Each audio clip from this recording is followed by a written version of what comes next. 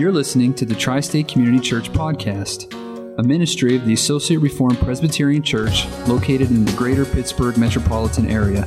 For more information, including service times, please visit us at facebook.com/Tri-State Reformed Church.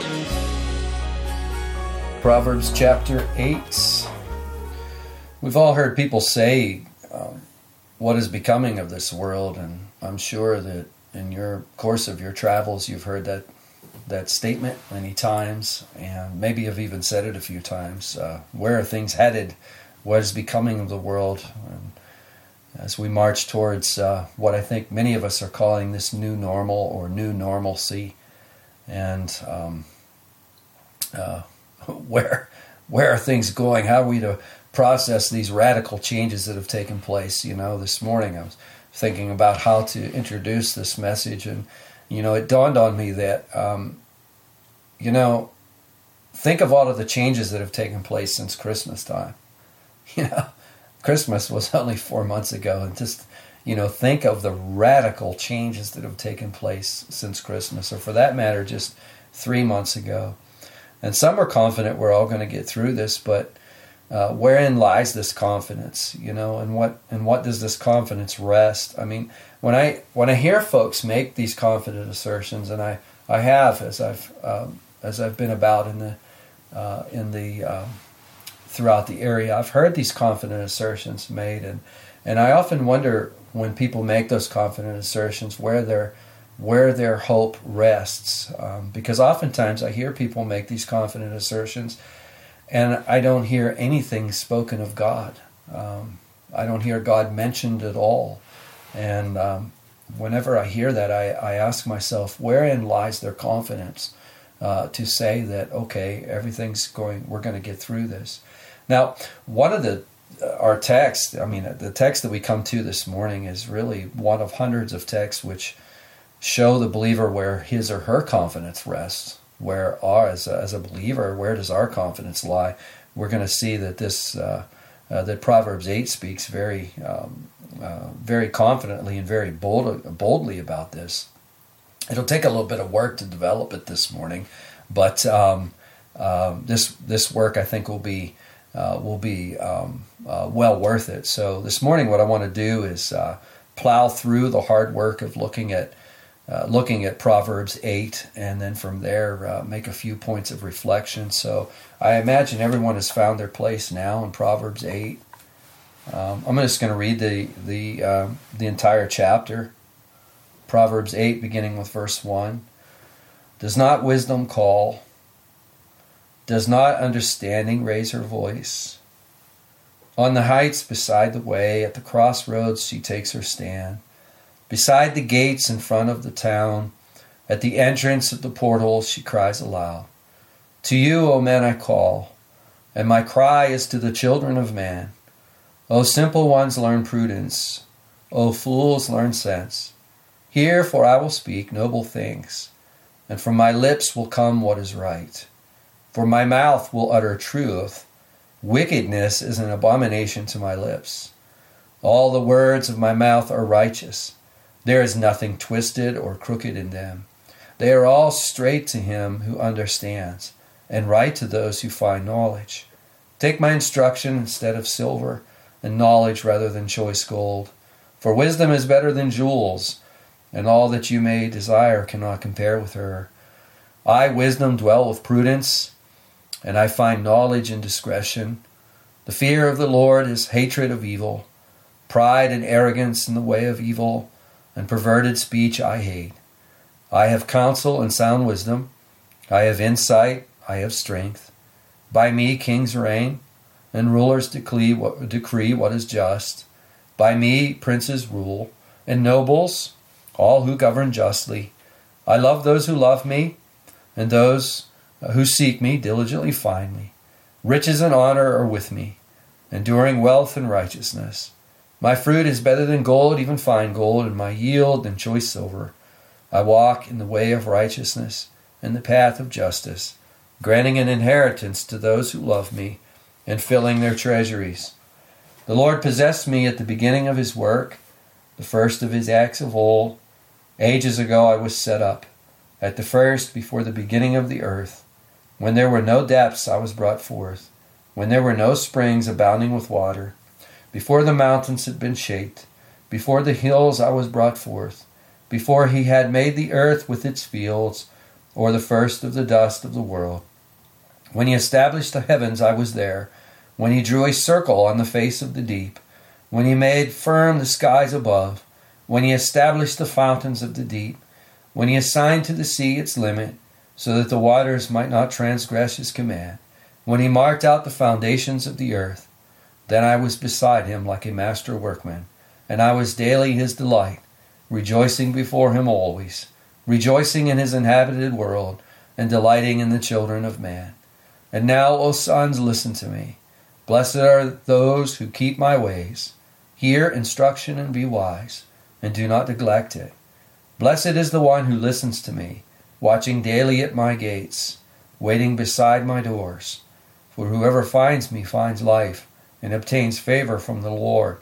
But he who fails to find me injures himself, and all who hate me love death. Let's pray together. Heavenly Father, we come before you this morning, Father, with our books open, with your word open.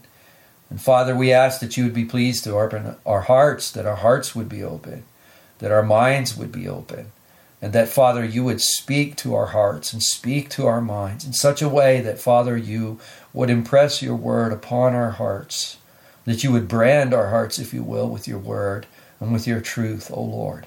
And, O Lord, we pray that this would be an encouragement as we think about the time that we're in, as we think about what we're going through, how quickly we have been brought here, and the great changes that have taken place.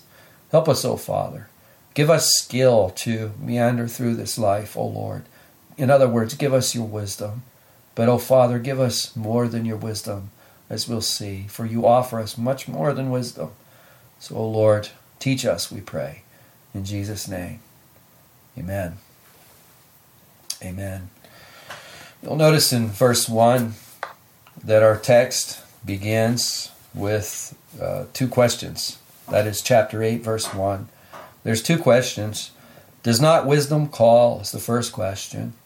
And does not understanding raise her voice? Now, if you're familiar with Proverbs, you'll understand that chapter 8 actually is a second wisdom appeal, if you will. And now, what do I mean by that? Well, the first wisdom appeal comes all the way back in chapter 1.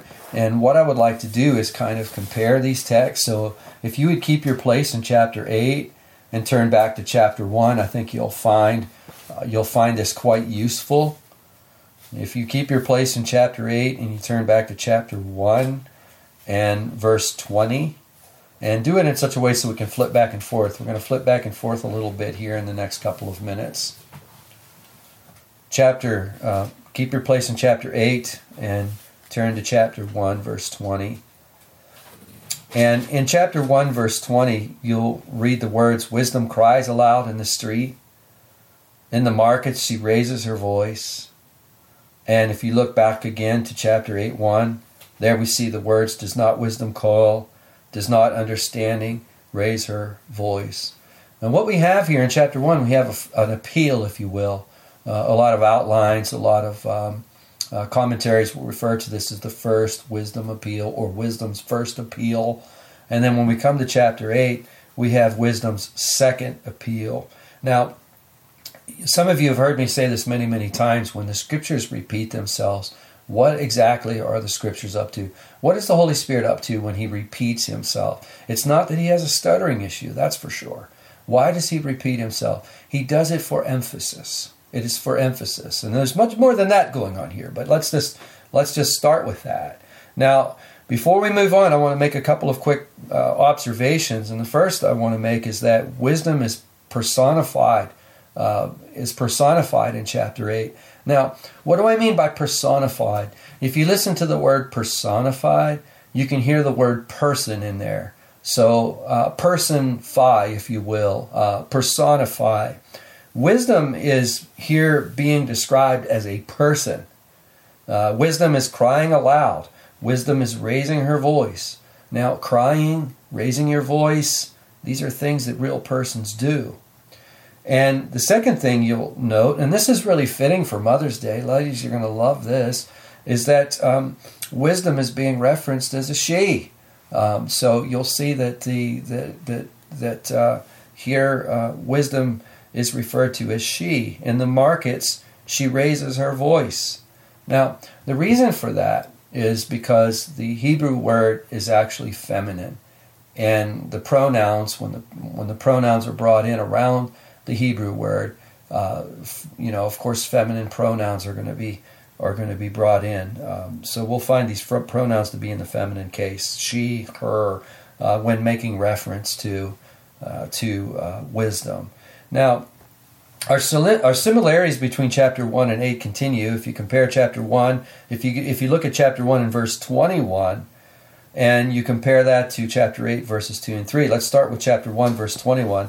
At the head of the noisy streets, okay, she cries out. At the entrance of the city gates, she speaks.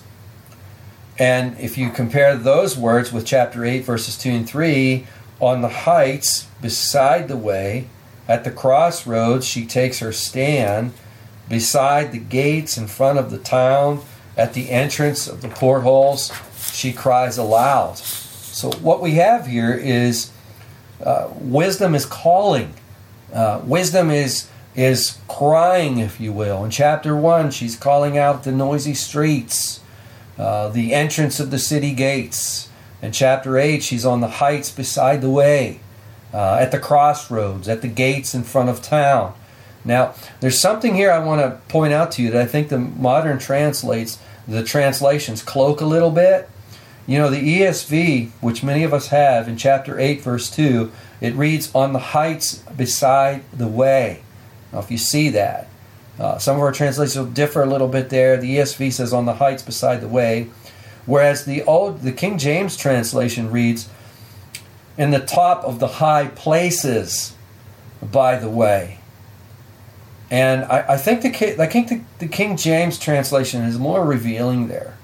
And in fact, if I just might say, I've been spending a lot of time in the King James translation, and I just find it to be a little bit more thorny, and I really think it's something that we need today. In many ways, we have sanded down the edges of the gospel so much. The King James translation, I think, is much more revealing here, where it says the tops of the high places. Now, why am I making a point of this? Well, if you read the Old Testament, especially if you read the history books of the Old Testament, if you read 1 Kings and 2 Kings, for example, or 1 Chronicles and 2 Chronicles, there's a recurring theme that you'll encounter, and it's the high places. What takes place at the high places? Well, that's where the false gods are being worshipped. That's where the shrines of the idols are being set up. And there's a constant reference to these high places.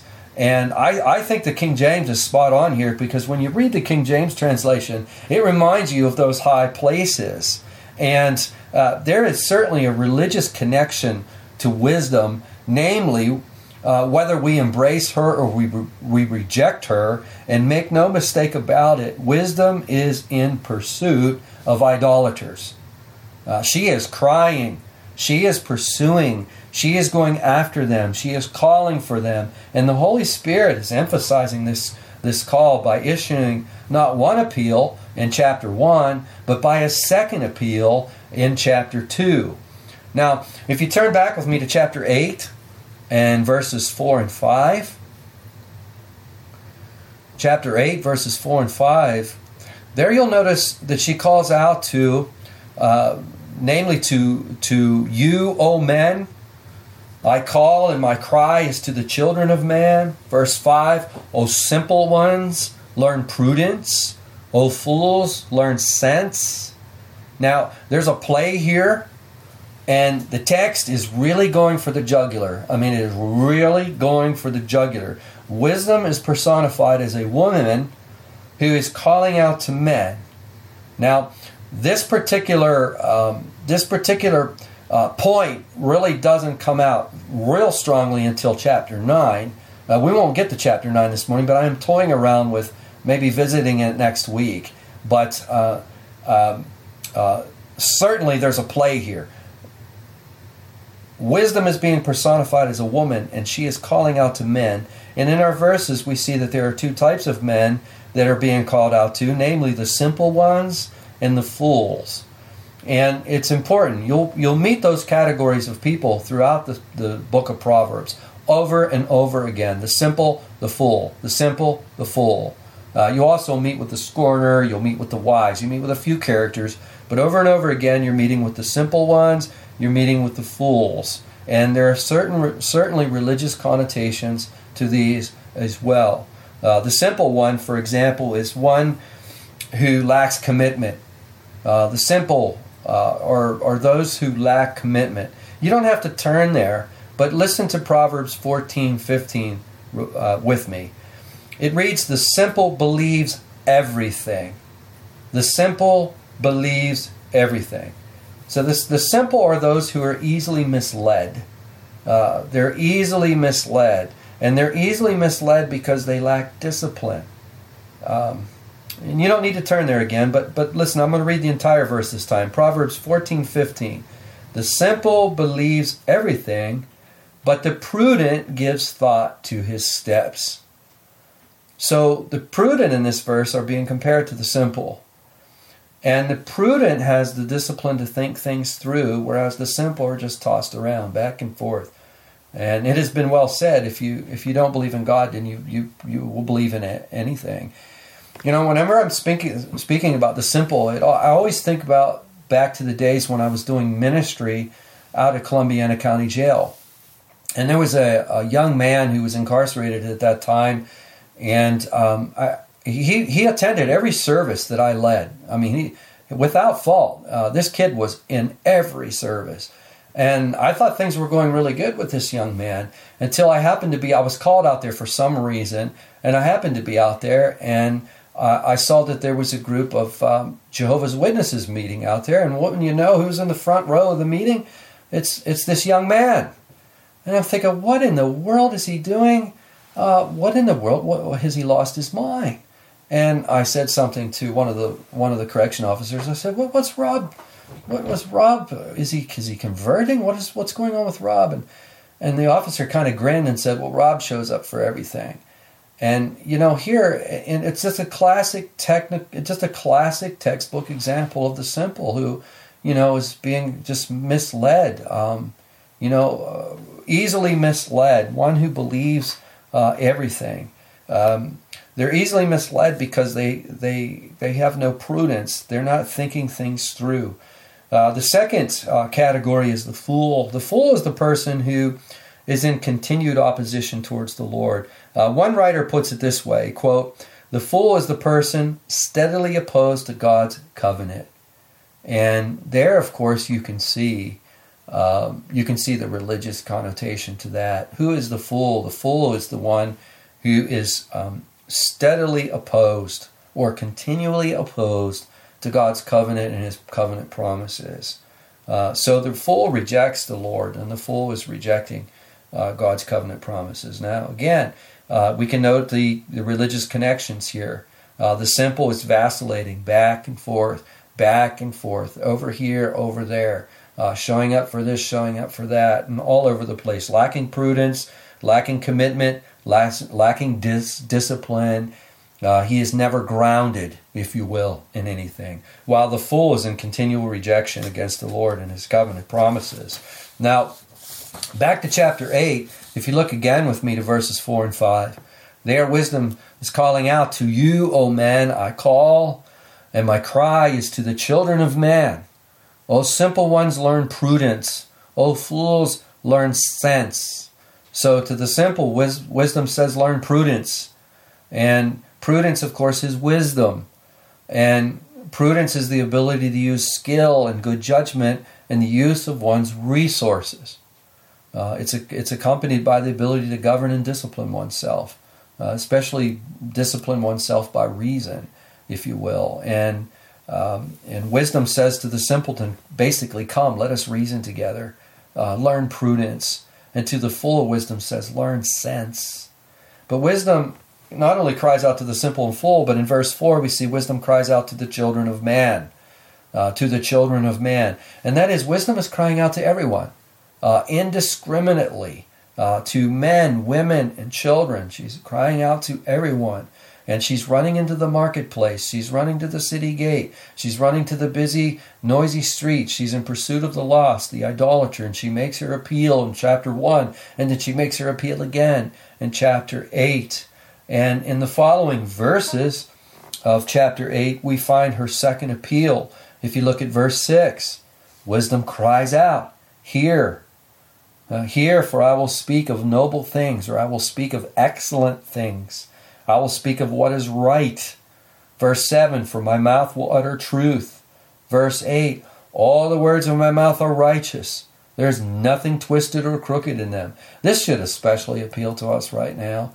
I don't know about you, but are you losing your appetite for twisted and crooked speech? I mean, I think I can speak for everyone when I say that. Wisdom, I mean, this is such a breath of fresh air. The words of my mouth, verse 8, there is nothing twisted or crooked in them. Twisted and crooked words come out of a twisted and crooked and perverse heart. But here we have righteous words, and there's nothing twisted and there's nothing crooked in them. And this should especially appeal to us. But notice the words are locked. If you look at verse 9, the words are locked. They're locked. Wisdom's words are all straight to him who understands and right to those who find knowledge. But they're locked to everyone else. The door of wisdom only opens to him who understands and to those who find knowledge. In other words, wisdom's words are only straight and right to those who have found wisdom and embrace wisdom. Rejection of wisdom's words puts you in the dark. It puts you in the dark. And a continual rejection against wisdom words keep you in the dark. I could put it another way. I could say it this way. Rejection of the Lord puts you in the dark. And a continual rejection of the Lord keeps you there. And someone might say, that sounds a little bit like sharing the gospel. Oh yeah, sure does, doesn't it? It sounds a lot like sharing the gospel. More on this in a moment. If you look with me to verse 10, wisdom cries, take my instruction. Take my instruction. And then she goes on to say it's better than silver or gold in verse 10. Verse 11, it's better than jewels. It's even better than all you may desire.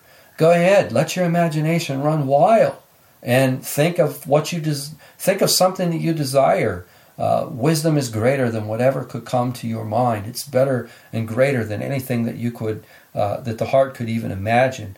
Verse 12, I wisdom dwell with prudence. Verse 14, I have counsel and sound wisdom. I have insight, I have strength. Verse 15, by me kings reign. Verse 16, by me princes rule. In verse 18, riches and honor are with me. Verse 19, my fruit is better than gold. Verse 20, I walk in the way of righteousness and in the paths of justice. So wisdom is calling. She is calling out to the simple. She's calling out to the fool. She's calling out to the children of man. She's calling out to everyone indiscriminately, crying out, here, for I will speak of excellent things. Crying out, I will speak what is right, what is true. There's nothing twisted or perverted in my words. And that, and furthermore, crying out, take my instruction and knowledge. It's better than silver or gold. Anything you could possibly desire. Riches and honor are with me. And then, when we get to verse 22 and following, something quite fascinating takes place. And I don't mind sharing this with you. It was yesterday morning, actually. I had been working all week long on preaching from 2 Peter. But it was in my devotional time yesterday morning where I just happened to be reading Proverbs 8 and verses 22 through following. In those verses, the Lord so profoundly spoke to me that after a short time of prayer following, I'm like, okay, I got it. This is tomorrow's message. What takes place in verses 22 and following is absolutely fascinating and absolutely incredible. If you look at verse 22 with me, the Lord, there we read about wisdom, concerning wisdom. The Lord possessed me at the beginning of his work, or the Lord possessed me at the beginning of his way, the first of his acts. Verse 23, ages ago I was set up at the first, before the beginning of the earth. Now, what is this? Is this simply God's insight? Is this simply God's intellect? Is this simply God's wisdom here in these verses? Well, whatever it is, it was with God at the beginning of creation, before the earth was created. If you look at verse 24, when there were no depths, when there were no springs. Verse 25, before the mountains, before the hills. Verse 26, before the Lord made the earth with its fields, or the first of the dust of the world. You look at verses 27 and 28. Wisdom was there when the Lord established the heavens.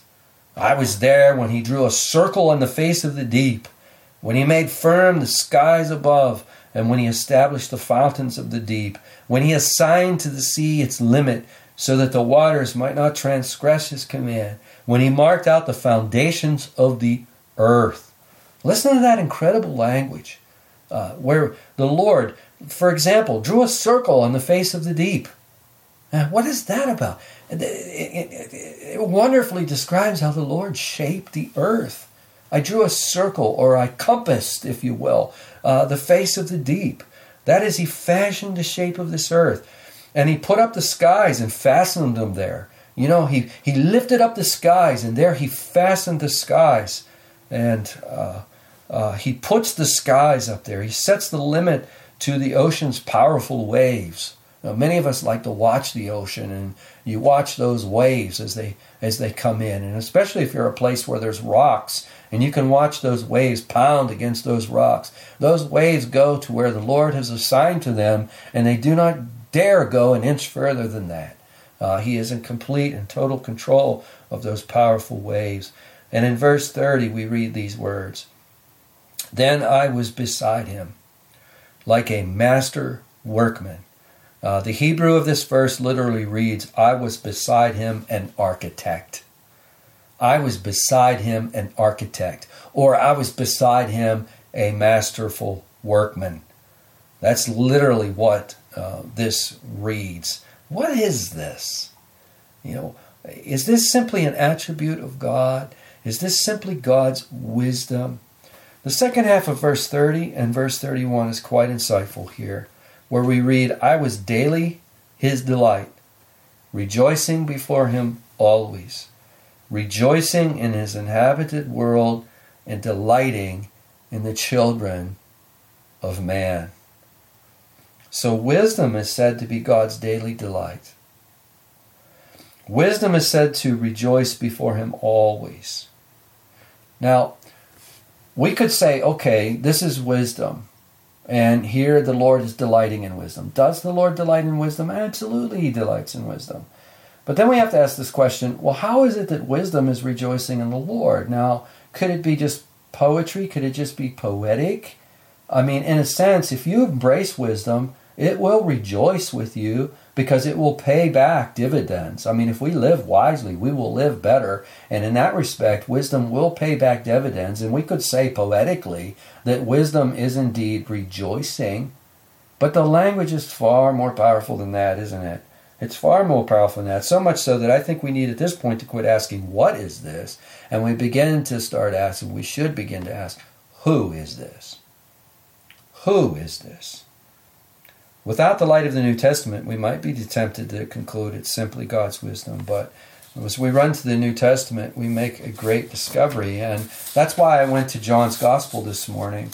You know, in John's Gospel, and if you keep your place in Proverbs 8 and you turn to John's Gospel with me to our earlier reading this morning, these words are powerful. And I know just as Proverbs 8 spoke to me, as the Lord spoke to me in Proverbs 8 so powerfully. Now, what I mean by that, and especially those of you who know me know exactly what I mean by that, for the benefit of our visitors, I didn't hear audible words. What I mean is my heart was really moved as I was reading these words. I was really moved with the presence of the Lord as I read those words. And on more than one occasion, I've been equally moved by the prologue of John's Gospel, John chapter 1, really verses 1 through 18 there, but primarily we're going to look at just verses 1 through 3, where we read these words, "In the beginning was the Word, and the Word was with God, and the Word was God. He was in the beginning with God. All things were made through him, and without him was not anything made that was made." Now, in this verse, he's speaking out of eternity. With the words "in the beginning." I mean, it makes you think of the first sentence of the Bible. In the beginning, God created the heavens and the earth. So in the beginning, John is speaking out of eternity, if you will, before anything was created. And out of eternity, John tells us, was the Word. And out of eternity, the Word was with God. So God is said at this point, reading this through, God is said to be with someone. And out of eternity, before anything was created, God is said to be with someone. And in the beginning was the Word, and we're told that the Word was with God, and we're told that the Word was God. Now, and of course, we understand that this is the eternal Word who was with God. We understand that this is the second person of the Trinity, as we call him. This is the Son of God who is with God. And it is the Son of God who took on flesh and came to us in the person of Jesus Christ. Now, this isn't the only place in the New Testament where we get this information. Paul, you don't need to turn there, just listen as Paul speaks in Colossians. He says, speaking of Jesus, that Jesus is the image of the invisible God, the firstborn of all creation. For by him all things were created, in heaven and on earth, visible and invisible, whether thrones or dominions or rulers or authorities. And listen to this line that comes next. All things were created through him and for him. Saying the same thing as John says in his prologue. Through him all things were made, and without him not one thing was made that has been made. Colossians, all things were created through him and for him, and he's before all things, and in him all things hold together. So Paul is speaking of Christ. Paul says that through Christ all things were created in heaven and earth. All things were created through him and for him, and he's before all things, and in him all things, including you and I, hold together. Now, you don't need to turn here either, but just listen for a moment. Hebrews chapter 1, verse 3. Jesus is the radiance of the glory of God and the exact imprint of his nature. He upholds the universe by the word of his power. Now listen to verse 10. And you, Lord, laid the foundation of the earth in the beginning, and the heavens are the work of your hands. Now, with this light from the New Testament, we go back to Proverbs chapter 8, and we ask, who is this in Proverbs chapter 8? And I submit to you that it's none other than the Son of God. It is Christ himself. And with this in mind, let's revisit Proverbs 8 in verse 30 and 31.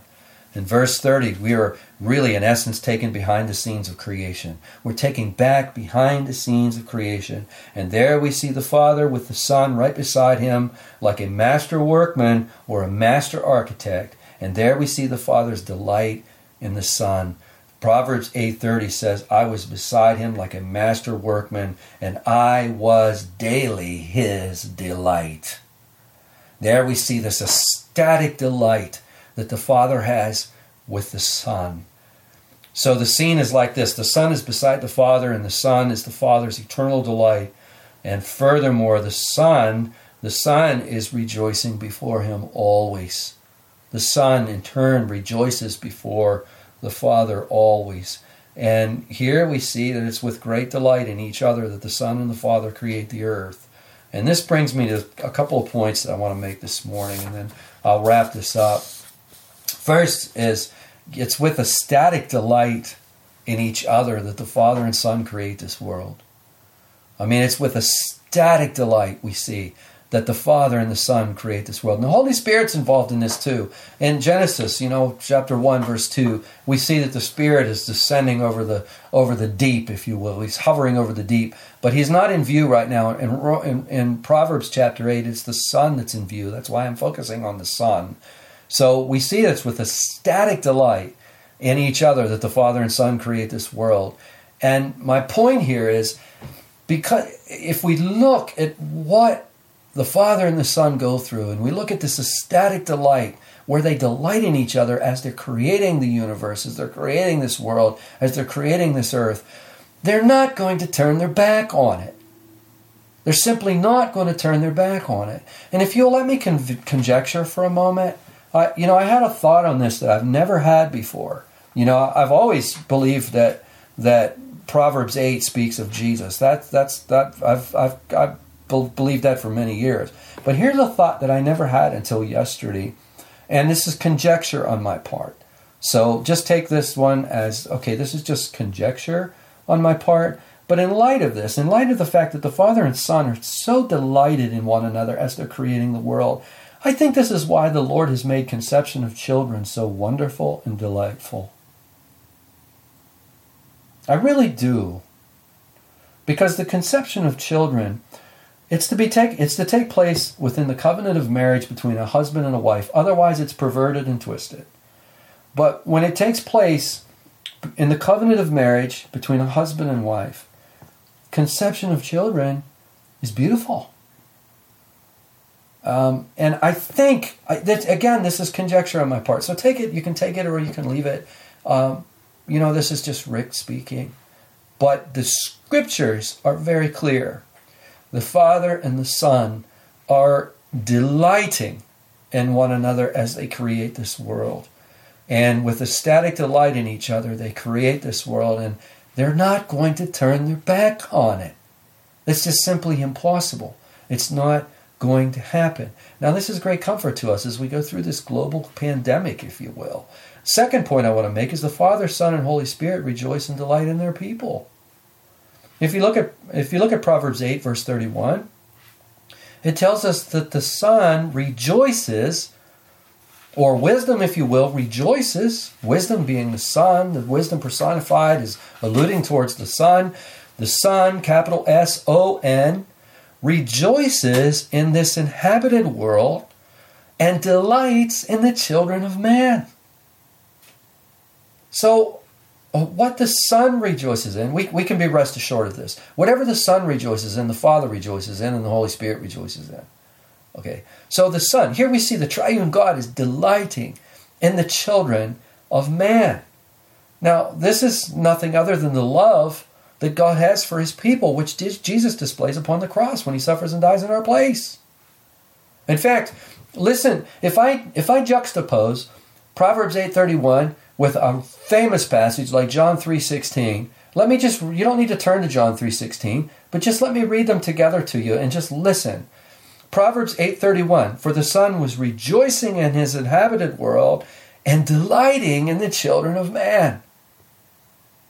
John 3:16, for God so loved the world that he gave his only begotten Son, that whosoever believeth in him should not perish, but have everlasting life. How tremendous is that? That should be rocking you to the core. If it's not, then ask the Lord to rock you to the core by it. And don't let him go until he does. If you're in Christ this morning, the Son delights in you with the love that is described both in John 8 and John 3:16 and Proverbs 8:31. And this provides us with skill in answering what will become of this world. This gives us skill in answering the question, where are we going? Where are we headed? And embracing wisdom actually is to embrace Christ, and this will lead you out of darkness. I mean, those who embrace these truths are those who've embraced wisdom, and these also will be considered considerably less anxious right now over the present pandemic. That's why the Christian really should be pretty calm through all of this.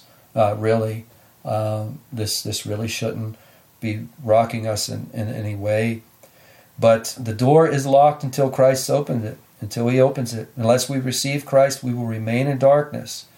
But here's the good news. Jesus delights in opening the door because he delights in his children. Look at Proverbs 8:31. And there you see his delight. He's delighting in the inhabitants. He's delighting in the children of a man. There you see he delights. He delights in his people. And this should, if we're not in Christ, this should give us impotence to put our faith and trust in him.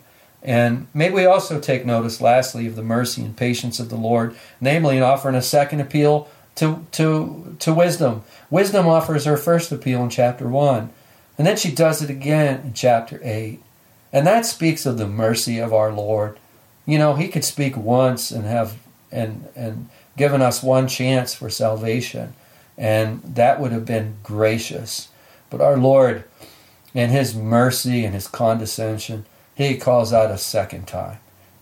Once in Proverbs 1, a second time in Proverbs 8. And wise men do receive Christ. I've seen it on a billboard somewhere, and I believe it is true. Wise men do receive Christ. So in conclusion, this is no option. Receiving Christ is no option. It's a matter of life and death. If you look at Proverbs chapter 8 and verse 35, there you see that the words, whoever finds me finds life and obtains favor from the Lord. You see that? Whoever finds me finds life and obtains favor from the Lord. If you've found Christ, you have life. If you've found Christ, you have a future. If you've found Christ, no matter how bad it looks, no matter how discomforting it may seem, or what suffering awaits, you have a great, incomprehensible future ahead of you if you are in Christ Jesus. And that gives us skill to steer through this pandemic. And if you look at verse 36, there you see the gravity of it all. But he who fails to find me injures himself. All who hate me love death. And again, the King James translation, I have one open right here. I'll read that passage to you in the King James. Chapter 8, verse 36. But he that sinneth against me wrongeth his own soul. He wrongeth his own soul. And all they that hate me love death. There's almost like two steps here. In rejecting wisdom and in rejecting Christ, first of all, we injure ourselves, or we wrongeth our soul. In other words, we deprive ourselves of all of the blessings that we would otherwise receive in this life, and in doing so, we bring about all of this pain, suffering, and heartache in this life, only to reach another stage, and that certainly is death. It leads to death. So it's not an option. Without Christ, there is no life. And with wisdom, we must publish this in the streets, the marketplaces, the high places, everywhere. To the fool who rejects this, you have no future without Christ. You have no future without Christ. So to the simple, get prudence. To all people, embrace Christ while he may be found. And everyone who comes to Christ in saving faith discovers that he not only calls us to come to him, but he actually delights in us. And that's the discovery that we make as we come to him, isn't it? He not only calls us to come to him, but he delights in us as we come to him. Heavenly Father, we so thank you and praise you, Father, for this word. We so thank you and praise you, Father, for the light of the New Testament as it shines down upon Proverbs 8, and we see that there's far more going on, far more being talked about than simply wisdom.